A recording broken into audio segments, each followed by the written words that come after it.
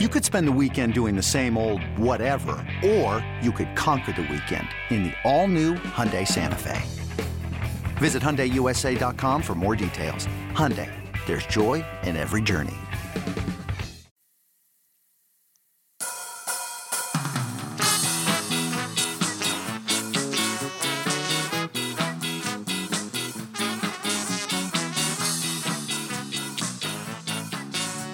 Welcome to On the Bench. I am your host for today's episode, Brendan Sonnone, and I'm joined by a very special guest.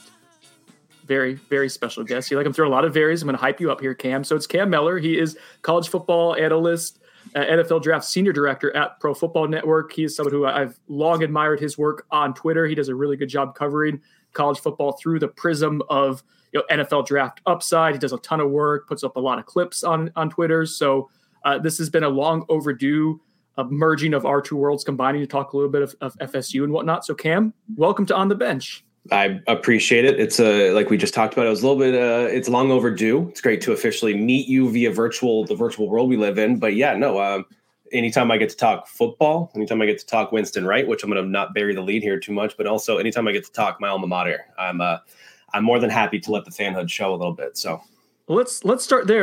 And for right now, some of this will probably be on video, but for most of you who are listening to this, Cam, if you want to show people a little bit of your background there and explain it'll be a literal showing of a background and an explaining of background FSU related. Yeah, let's see. It starts over there with my older brother. He went to Florida State 02 to 06. I was there 06 to 2010, but the creme de la creme, the straw that stirs the drink, every press pass, every game, sideline pass, photo pass from 06 to 2010, the glory years, as we can nicely put it, I guess. Yes. Yeah, every press pass, every game went to travel with them for most of the away games. I think I only missed a couple of them. And in 5 years of football games, I actually only went to one as a fan. Every single other game was spent covering it either on the sidelines or in the press box. So it was a very unique college football experience. It was pretty cool to live and breathe FSU athletics. I truly enjoyed the food at the women's basketball games, though, the best. But obviously, it was fun covering FSU football as a college football or a freshman back in 06 all the way through.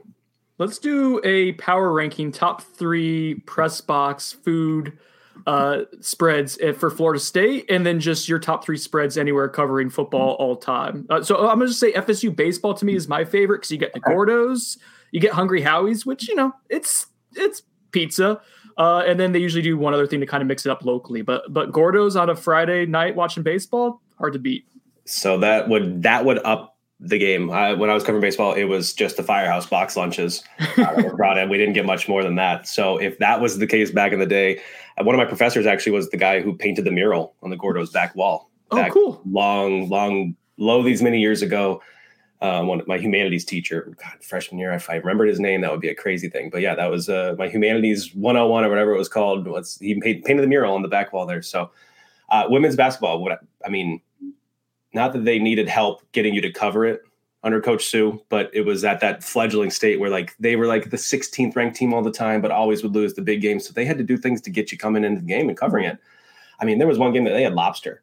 What? Lobster. What? I mean, it took the cake for me. Women's basketball was number one. Honestly, the women's soccer team needed to do very little to get us to cover it, but they had some good spreads. Chick-fil-A was brought in at one point, the party tray, and then it was football. So just because of the ice cream at halftime. Yes. So to update our listeners, so the Haagen-Dazs ice cream bars have been a long-standing tradition at Florida State. It's one thing that the pandemic has wiped away. Very low on the totem pole of all of what the pandemic has obviously done to our world the last couple of years. But yeah, not safe to have the Haagen-Dazs bars spread out and everyone just going with their hands grabbing it. But the upside is they now do Chick-fil-A for every home game instead of doing a buffet. So I'm completely fine with Chick-fil-A and knowing what that's going to be, whether it's chicken biscuits for a noon game or a nice chicken sandwich in the evening.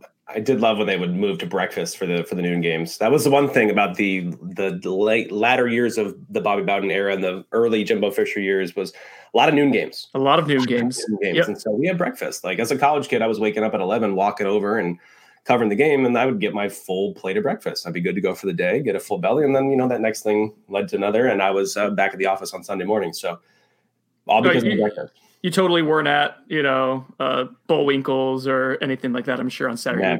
Good boy like you. No. Yeah, well behaved. I gotta show it now because my Thirsty Moose card from Bullwinkles sits on my desk at all times. I don't know if they do the Thirsty Moose still. Oh my God. Hang on, I'm taking a screenshot of this. Telling you what, I did not save this. I did not have this on my desk for this. I'm telling you, when I tell you I bleed garnet and gold and I can't show it publicly because I cover all 130 teams, it's because I can't show it. So to be able to show it, it's pretty awesome. Yeah, Bullwinkle is one of I think there was 130 Thirsty Moose Club members that last year that I was there. And anytime they put Tebow crying on anything, I was buying it. So.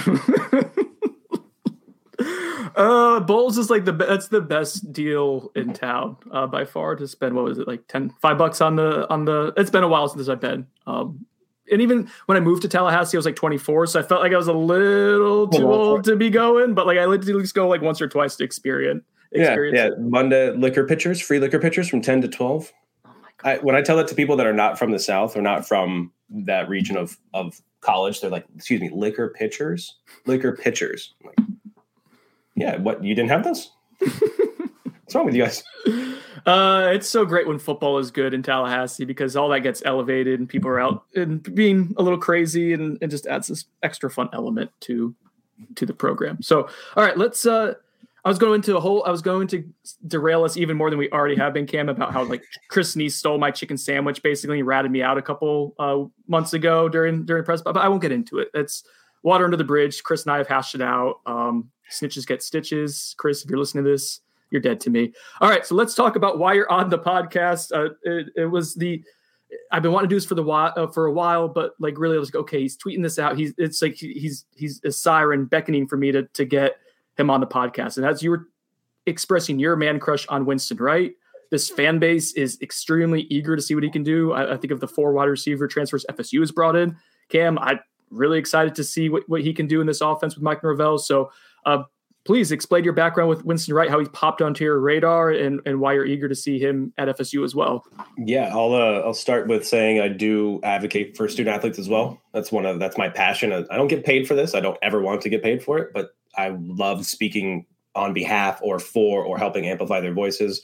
I started doing it for Winston just because I fell in love with his game. So then now he and I have struck up this relationship, and we are, I'd say, friends in this battle to get him to the league, but also to help him win games. He just wants to win games. And so to me, what made me sort of want to help him, and I was just going to do it regardless because I thought he was an amazing player, it's his versatility. I mean, he is a 2010 in the NFL. He is just a glorified slot receiver.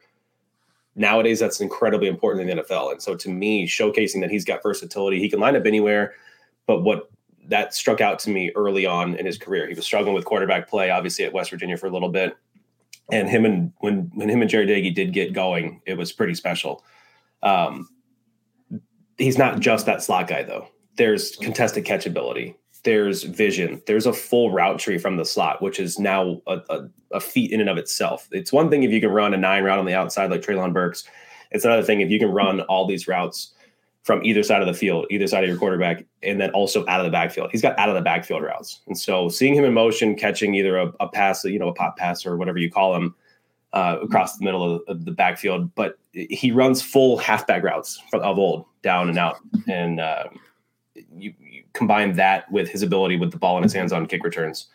I mean, he's a dynamic athlete who gets pigeonholed because of his size, but really is and plays so much bigger than what he is.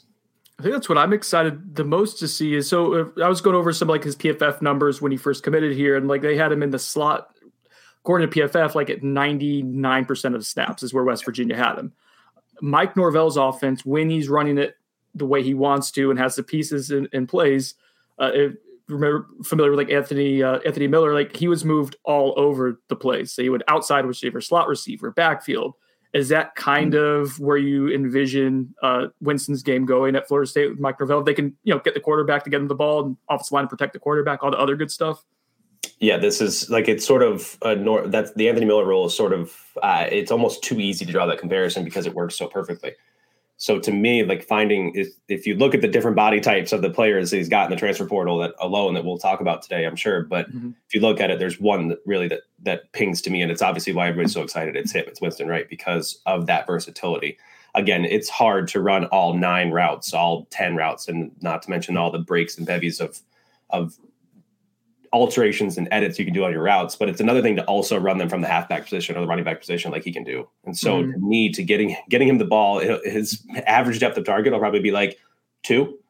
But that's good because you want the ball in his hands in space. Because if he's got a linebacker one-on-one, a defensive lineman, or anybody, even safeties and corners, I mean, this guy can shake anybody loose. And also he knows how to finish. Not only at the catch point, but also at the end zone line too. So dive into the pylon, getting those extra few yards for a first down. His IQ up there for football IQ is up there as well.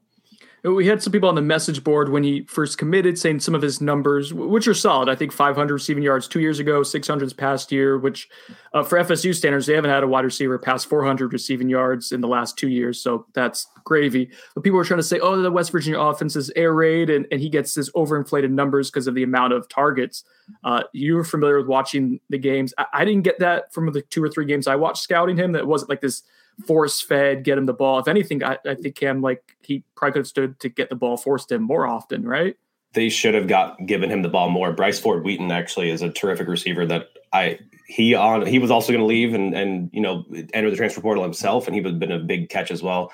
He's terrific. I think they force-fed him the ball in double coverage because he was their outside threat. And so to me, no, it was manufactured targets for him maybe. Because he's so talented and so gifted with the football. But no, they're a heavy outside zone team. They love handing the ball off and letting those huge maulers in the middle do their dirty work for him. So to me, whatever's opened up in the passing game, if it is an air raid type offense, it's because they actually have a very solid underrated running game as well. So let's pivot to the wide receiver haul in general. FSU has had, with 4 incoming targets so far. That is, off the top of my head, Winston Wright, Micah Pittman from Oregon, Johnny Wilson from Arizona State, and Deuce Spann from Illinois. A few minutes ago, Cam, you said different body types. So maybe let's start there. It seems like the contrasting elements of the human body for sure have been brought in at wide receiver. Yeah, if you need to look and see, just watch Johnny Wilson highlights. He plays as big as he actually is. And so to me, that's a guy that if you're going to pitch and hole Winston right to the slot at the next level, Johnny Wilson's a red zone target. Add some weight to him, honestly, and then use him as a tight end in the red zone alone. But honestly, just put him out there. He's going to out jump and out be bigger than anybody, obviously. But also, it was flashes. And Arizona State's not necessarily the greatest passing team of the past few years. I don't know why Jaden Daniels is still there.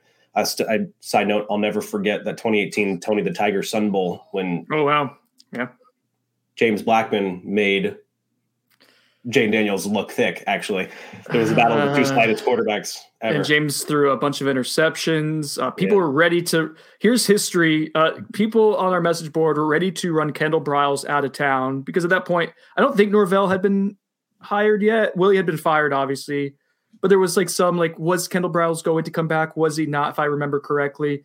Whoever the coach was, would they hire KB? And if it was going to be Norvell, he was going to run his offense. So obviously it wasn't going to be someone who ran a different type of offense in that role. And the fan base was to get out of town. This offense production's awful. They had James Blackman throwing interceptions when he was missing guys 5 yards downfield. They had 2 walk-on running backs at the time. Cam Akers had declared for the draft. Someone else was hurt. So it was Trayshawn Ward, who I love, but he was a freshman coming off of an injury and not on scholarship yet, and Deontay Sheffield. And they couldn't move the ball consistently. And the fan base was like, what's KB doing? I'm like, yeah, okay, good luck with that. Good luck.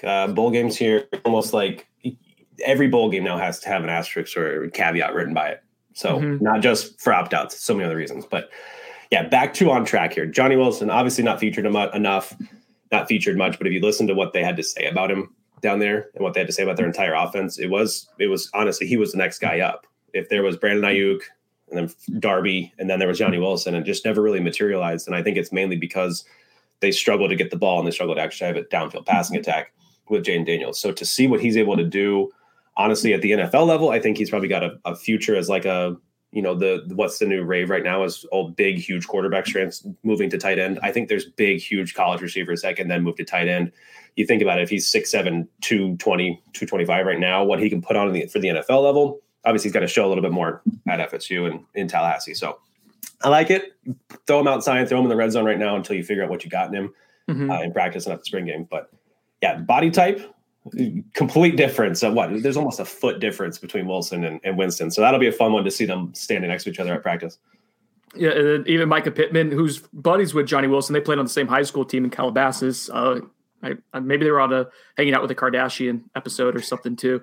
But so they're out in California, and I think Micah Pittman plays a pretty big role in getting Johnny Wilson here, or at least somewhat of a role. And again, two extremes of the human body and two extreme skill sets as well. What are your thoughts on Pittman? And is he – so for context here, Cam, so FSU already had Micah Pittman enrolled on campus along with the two other receivers, and Winston Wright was kind of a late addition and happened very quickly. He entered the portal. I think he checked out Kentucky, South Carolina.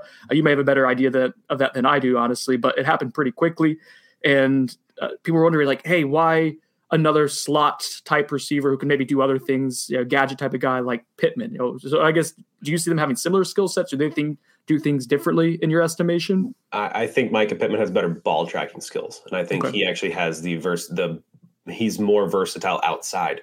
So I think you could honestly line up Pittman outside more so than you line up Winston in the slot or outside, I guess. But Pittman, I think his highlight reel play is from Tyler Shuck when everybody thought that was the future at Oregon. There was that beautiful throw from Shuck down the field, and Pittman, what does he do? It's the most underratedly difficult catch in all of football when you're tracking at full dead sprint and you're having to look back while also keeping your defender off him. Pittman made that look so easy. And I talked to a bunch of, they're all now in the NFL, so that feels kind of neat actually to say that, but I talked to a lot of the Oregon corners and safeties. So Javon Holland, Delmar Lenoir, Mikael Wright, Nick Pickett, and all these guys. What did they say about Micah Pittman is that he's the hardest guy to cover in practice. So having Delmar Lenoir said the exact same thing. He's like, I can't keep up with him. So now to have those guys that are in the NFL saying they can't keep up and can't guard Micah Pittman in practice, imagine what he can do in a game and at game speed. So to me, Pittman, I think, has the largest upside if he can showcase what makes him so special in practice for the NFL level. Because I think that a little bit bigger than Winston Wright. And so you're going to have the ability to sort of use him like a T.Y. Hilton almost in the NFL. So I like Pittman's upside. I like where he's going, but I love to hear the practice reports from the players themselves who it's not for anything else. It wasn't for hype. It was for, hey, I can't keep up with this dude. We had gotten word, it's funny you mentioned that, we'd gotten word that he was a quote-unquote practice all-star, and it wasn't used in the negative connotation where that sometimes can be. It's just like he did really crazy special things in practice. You sometimes saw it in games, but for whatever reason, like he'd only be on the field for like 20 snaps a game. Like the usage there it's one thing to not get the ball a ton. It's another because he could actually block and present some mismatches, and really strange. They have Devon Williams too, who everybody thought could have slipped into at least day 2, if not the first round right now of the 2022 NFL draft. And he was not utilized at all this year. Now, obviously we all know Anthony Brown's not known for his passing of the football, but still you got to at least feature these dudes that are supposedly all-stars in practice. So we can use this podcast as a platform to just crap on Mario Cristobal's usage, and even Justin Herbert is better in the NFL than he was in college. It's crazy. It's some interesting stuff. Herbert's freshman year is groundbreaking, and then all of a sudden, what happens? Cristobal keeps him in neutral. I don't know. Super interesting study to watch what happens there. So good luck, Tyler Van Dyke. Willie Taggart, better offensive mind than Mario Cristobal. I'm just throwing it out there now. Whew. All right, back on track. But I love it. Back on track.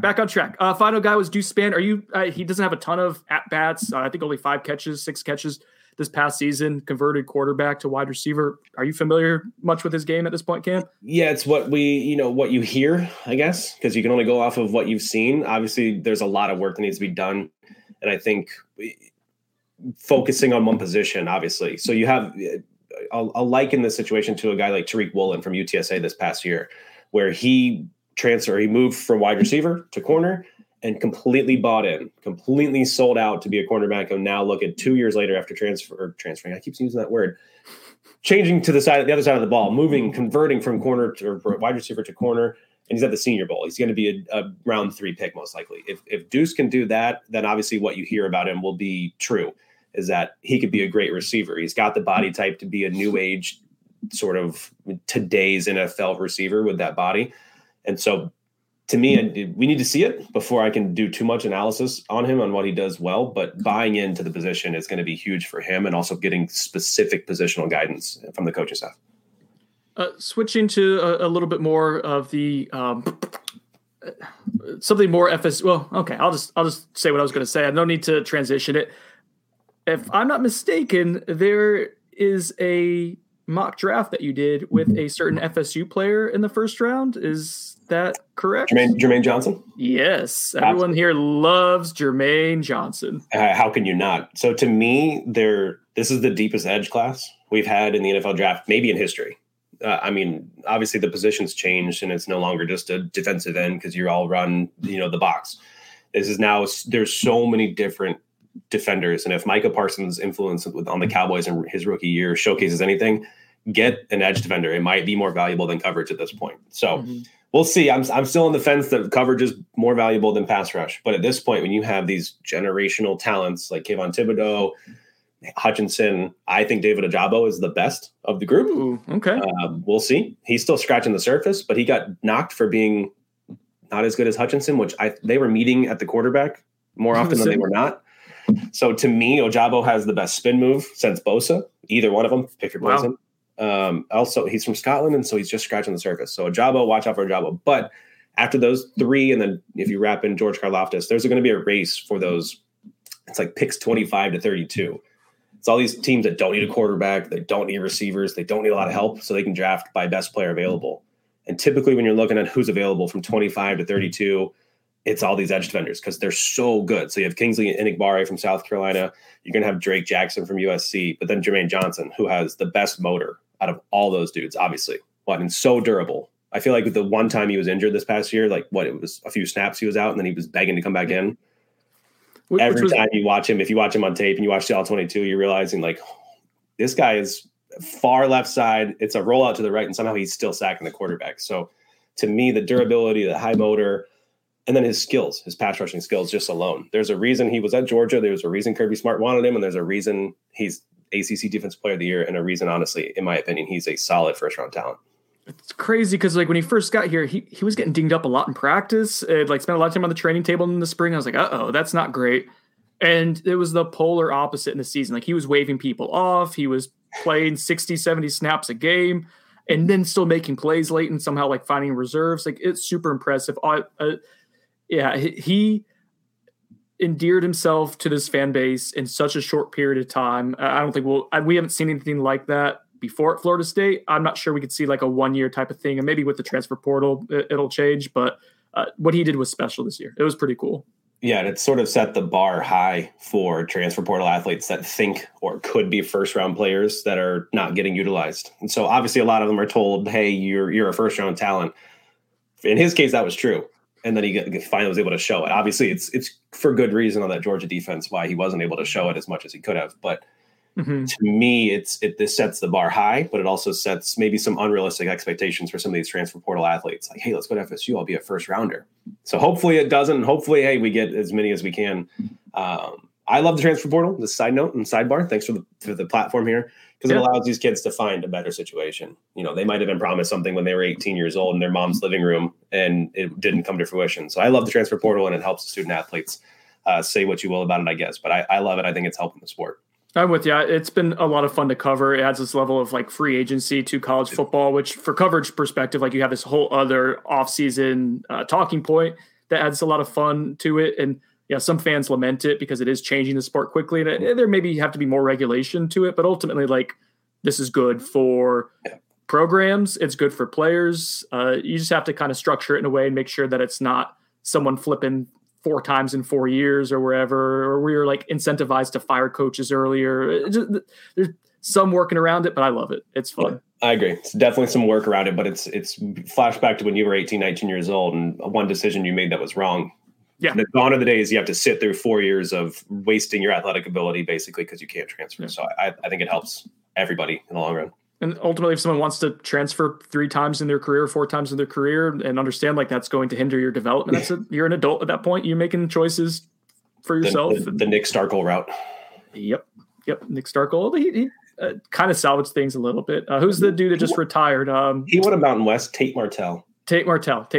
Yeah, that's a good example of you don't let anything kind of. I mean, all right. So a better quarterback transfers in over you, what are you going to do? At that point, you probably got to look. But then you go somewhere else, you can't stick there. You then go somewhere else. It's like you're learning new schemes every year. That's going to hinder your progress and your development.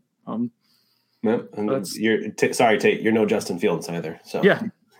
Don't miss this time, Justin. One other thing on Jermaine Johnson, if we can nerd out draft scouting, because that's something I love to do on the side. I scout guys like from January. You do it year round. I do it from late January, early February when things slow down a little bit for me. So after, I guess, signing day. So yeah, February to April, I go crazy and try to catch up and scout like 200 guys. And my wife loves that time of year, obviously. But so for Jermaine, the one thing that really sticks out to me, in addition to the motor, the length that you mentioned, his reaction time to stuff, like when the ball is in the air or if he knocks down the ground, his ability to find the ball quickly. I don't have any idea if this can be quantified at all, but it's one of the more impressive instinctual players that I've seen covering FSU in the last 5-6 years. It's really impressive. Have you noticed how you notice reaction speed quickly? I noticed it mainly in the run game where he'll realize I don't need to get upfield. Like it's almost like peripheral vision. He's watching what the other linemen are doing. Because typically obviously we all know some tackles will set his feet back and fool him, and then they'll, whatever. I liken it to his football IQ, but also his ability, the reaction speed. That's a good idea or a good thought on him, because I probably would say that it was his football IQ to understand situational football and understand this is not a pass. This is going to be a run before pre-snap, watching some of the motions. It's almost like he's a middle linebacker out there. And honestly, Tatum Bethune, another dude who gets – we were talking wide receivers, but I'm going to throw in Bethune here. No, let's go. Because there was a play that I saw that was a very similar situation at UCF. And it was perfect situation for a halfback draw. They sell it for a draw up the middle, but it was the pass rush got there so fast. It was an RPO. And so what does Bethune do? He realizes he's not going to beat the defensive ends there on a blitz. He drops back, takes away the passing lane to the quarterback's check down and picks off a perfect. I mean, it was he took away the ball. It was not, I was in a good position because I was covering the man. It was instinctual football that he stepped in front of a passing lane for a check down receiver when he realized I'm not going to get home on a blitz because my defensive ends are there faster. So Tatum Bethune is a guy who I think was morbidly underrated. And honestly, had he left for the draft, he would have been an early day 3 guy, like round 4, round 5.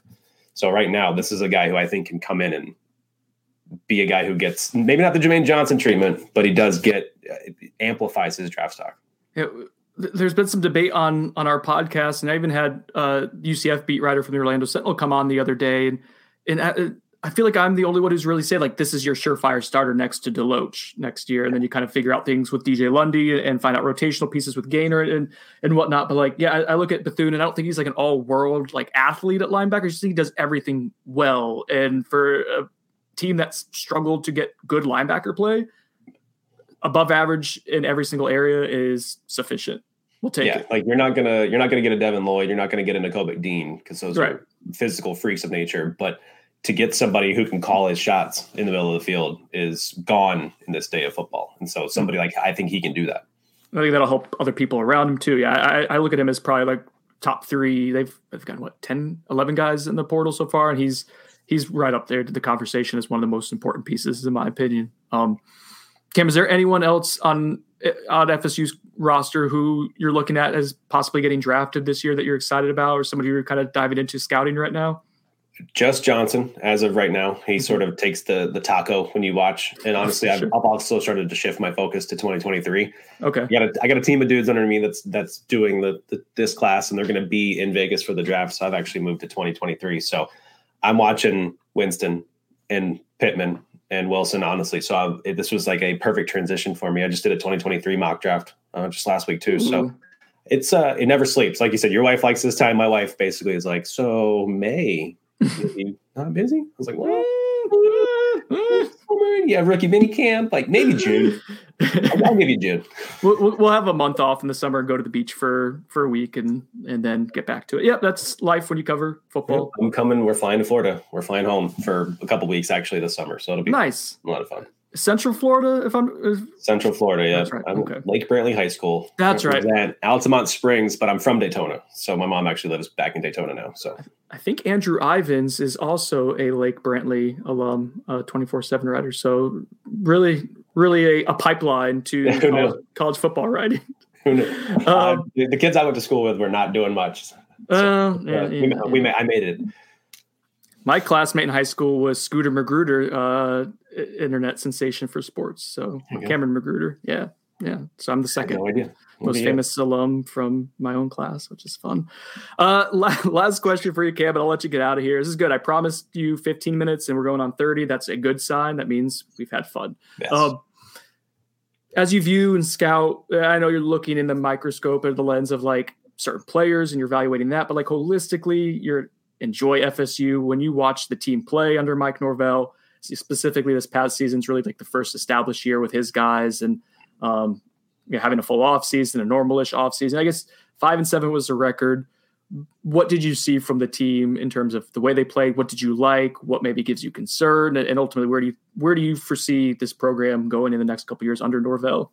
At least competing for the ACC, not just the divisional crown, the ACC itself. And so my biggest takeaway was I was on my podcast with Tony Pauline and he broke the news that Deion was being looked at as the next head coach and that even if Norvell won out, they would still move to fire him. I combated it with my own co-host on my own podcast and we still wrote a story. And then it was at that moment, it was like we hit publish on Deion Sanders as being looked at as the head coach for FSU in the future. We had published on a Tuesday, and it was like that moment, I really started watching him a little bit closer. And it was at that moment that the win streak started as well. It was that week that the win streak started. And it looked as if the team, I'm not saying that they read the story and they bought in. It looked as if pressure did get on Norvell. It's like, I got to start winning some games and we got to start turning this program around. So it's like the team bought in officially right when that win streak started. They were playing for each other. They were playing for Norvell, and they were playing to win games. They weren't just playing an individualized game at the beginning of the season that it seemed like they were doing. Obviously, Notre Dame wasn't what they were. So I still think they should have won that game. But anyways, sour spot for me. They bought in. And that's what I think the biggest takeaway from this year was that they were still the best team on the field the majority of the time this past season. They were still had the advantage at most positions against most teams they played and were at least in the game. And so to me, the buy-in, if they can continue that buy-in, honestly, this is a 10-win team, maybe even this fall. Wow. So all right. We'll see. It all starts with quarterback play. So, Jordan, if you do listen to this, step it up. But it does, to me, there's two things in college football that reign supreme. It's the coach consistency as well, but also your quarterback play. It's the most important position in all of sport. And so, to me, the quarterback play has to also improve. I'm on Team J-Trav. I think enhancing the pieces around him will help him a lot. And the reason why I buy in on him, Cam, is like I've seen – like I was covering practice 2 years ago when he couldn't throw the ball into the wind. Like that was killing him. And he's gotten so much better. And by the last like 4 games or so, like he maybe missed like 3 or 4 passes. Like he was becoming far more consistent. Now that has to be a full season's worth. He's got to stay on the field, be healthy. But like I think if you give him a decent offensive line with some of the additions they've had, the wide receivers that we talked about today are as good as advertised. I think that's a competent. You're definitely looking at. You should have an offense that gives you a winning record, and then where you go from there, we'll see if things break their way. Yeah, Team J-Trav here. Consistent for Travis, consistency, but not just his accuracy too; it's decision making as well. Right. But again, you have to build around him. You have to give him protection. You have to give him receivers that can catch the ball and make plays because not everything is just quarterback independent. So, to me, honestly, he reminds me a little bit when he is slinging the ball. Those last 4 games that you mentioned of Jaron Hall from BYU. BYU's quarterback. They're similar athletic builds, similar athletic backgrounds as well. They'd be a fun quarterback duel to watch, actually, those two. But I think Jaron Hall's a first-round talent as well. So we'll see if Travis can harness his consistency and what he was doing last year in the season. Breaking news: Cam Miller reports that Jordan Travis is a first-round talent quarterback. No, we're going to aggregate. We're going to aggregate the hell out of it. Clip it. Do what you need to do. I'm happy to weather the storm on social media as well. All right, Cam. This is fun. Long overdue. We should do this like multiple times a year. This is fun. Fun checking in with you. I enjoyed the hell out of it. 100%. I'd be happy to even do it. I'm trying to get down. You said Gordo's now, and I've been telling my wife. I brought my wife to Tallahassee once. It's 2012 Miami FSU game, and the food we ate, like showing her and going to all the stops. I know everything's all different now, and it was like right when College Town was being finished and whatnot, but taking her to Gordo's, taking her to California Chicken Grill, we did the Momos. Like she was so full by the time that the 36 hours we were in town had ended that it was she has been jonesing to go back. So now I got to take her and the kids down now. So I'm excited. You said Gordo's, and I want Gordo's. It's all there. Well, let me know if you come down. We'll go get some Gordo's smashes together and have a good time. There we go. Now we're talking. And also, California Chicken Grill has moved locations, so don't let it break your heart when you get there and you see it's not there. It's just moved. All right. I lived at Burt Reynolds, and so I literally lived at Gordo's, Mellow, and then at CCG, walking across the street, basically. Mellow Mushroom, RIP. That's now a Momo's, but Darn. All right, Cam. Thanks for joining us. You want to let people know where to find your work and follow you on Twitter? Let's shout you out real quick, and we'll get out of here. Easiest is Twitter, Cam Mellor, MCAMMELLOR. And then honestly, all of the aggregate work for me and my entire team at ProFootballNetwork.com. All right. Thanks, Cam. Appreciate it.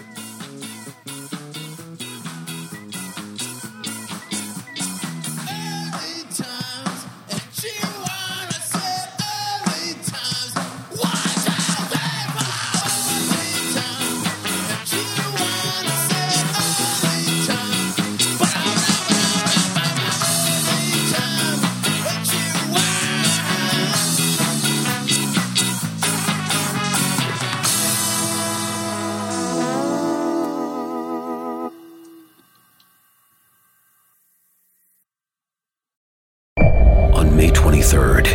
I want to go back to normal. What's normal? The Paramount Plus original series, Evil, returns. We've already hunted werewolves, demons. And now what? A baby Antichrist? Okie dokie. Prepare yourself. You will not beat us. For the end. I have visions of hell. Make it stop, make it shut up. You're not gonna survive this. Evil, the final season. Streaming May 23rd, only on Paramount Plus.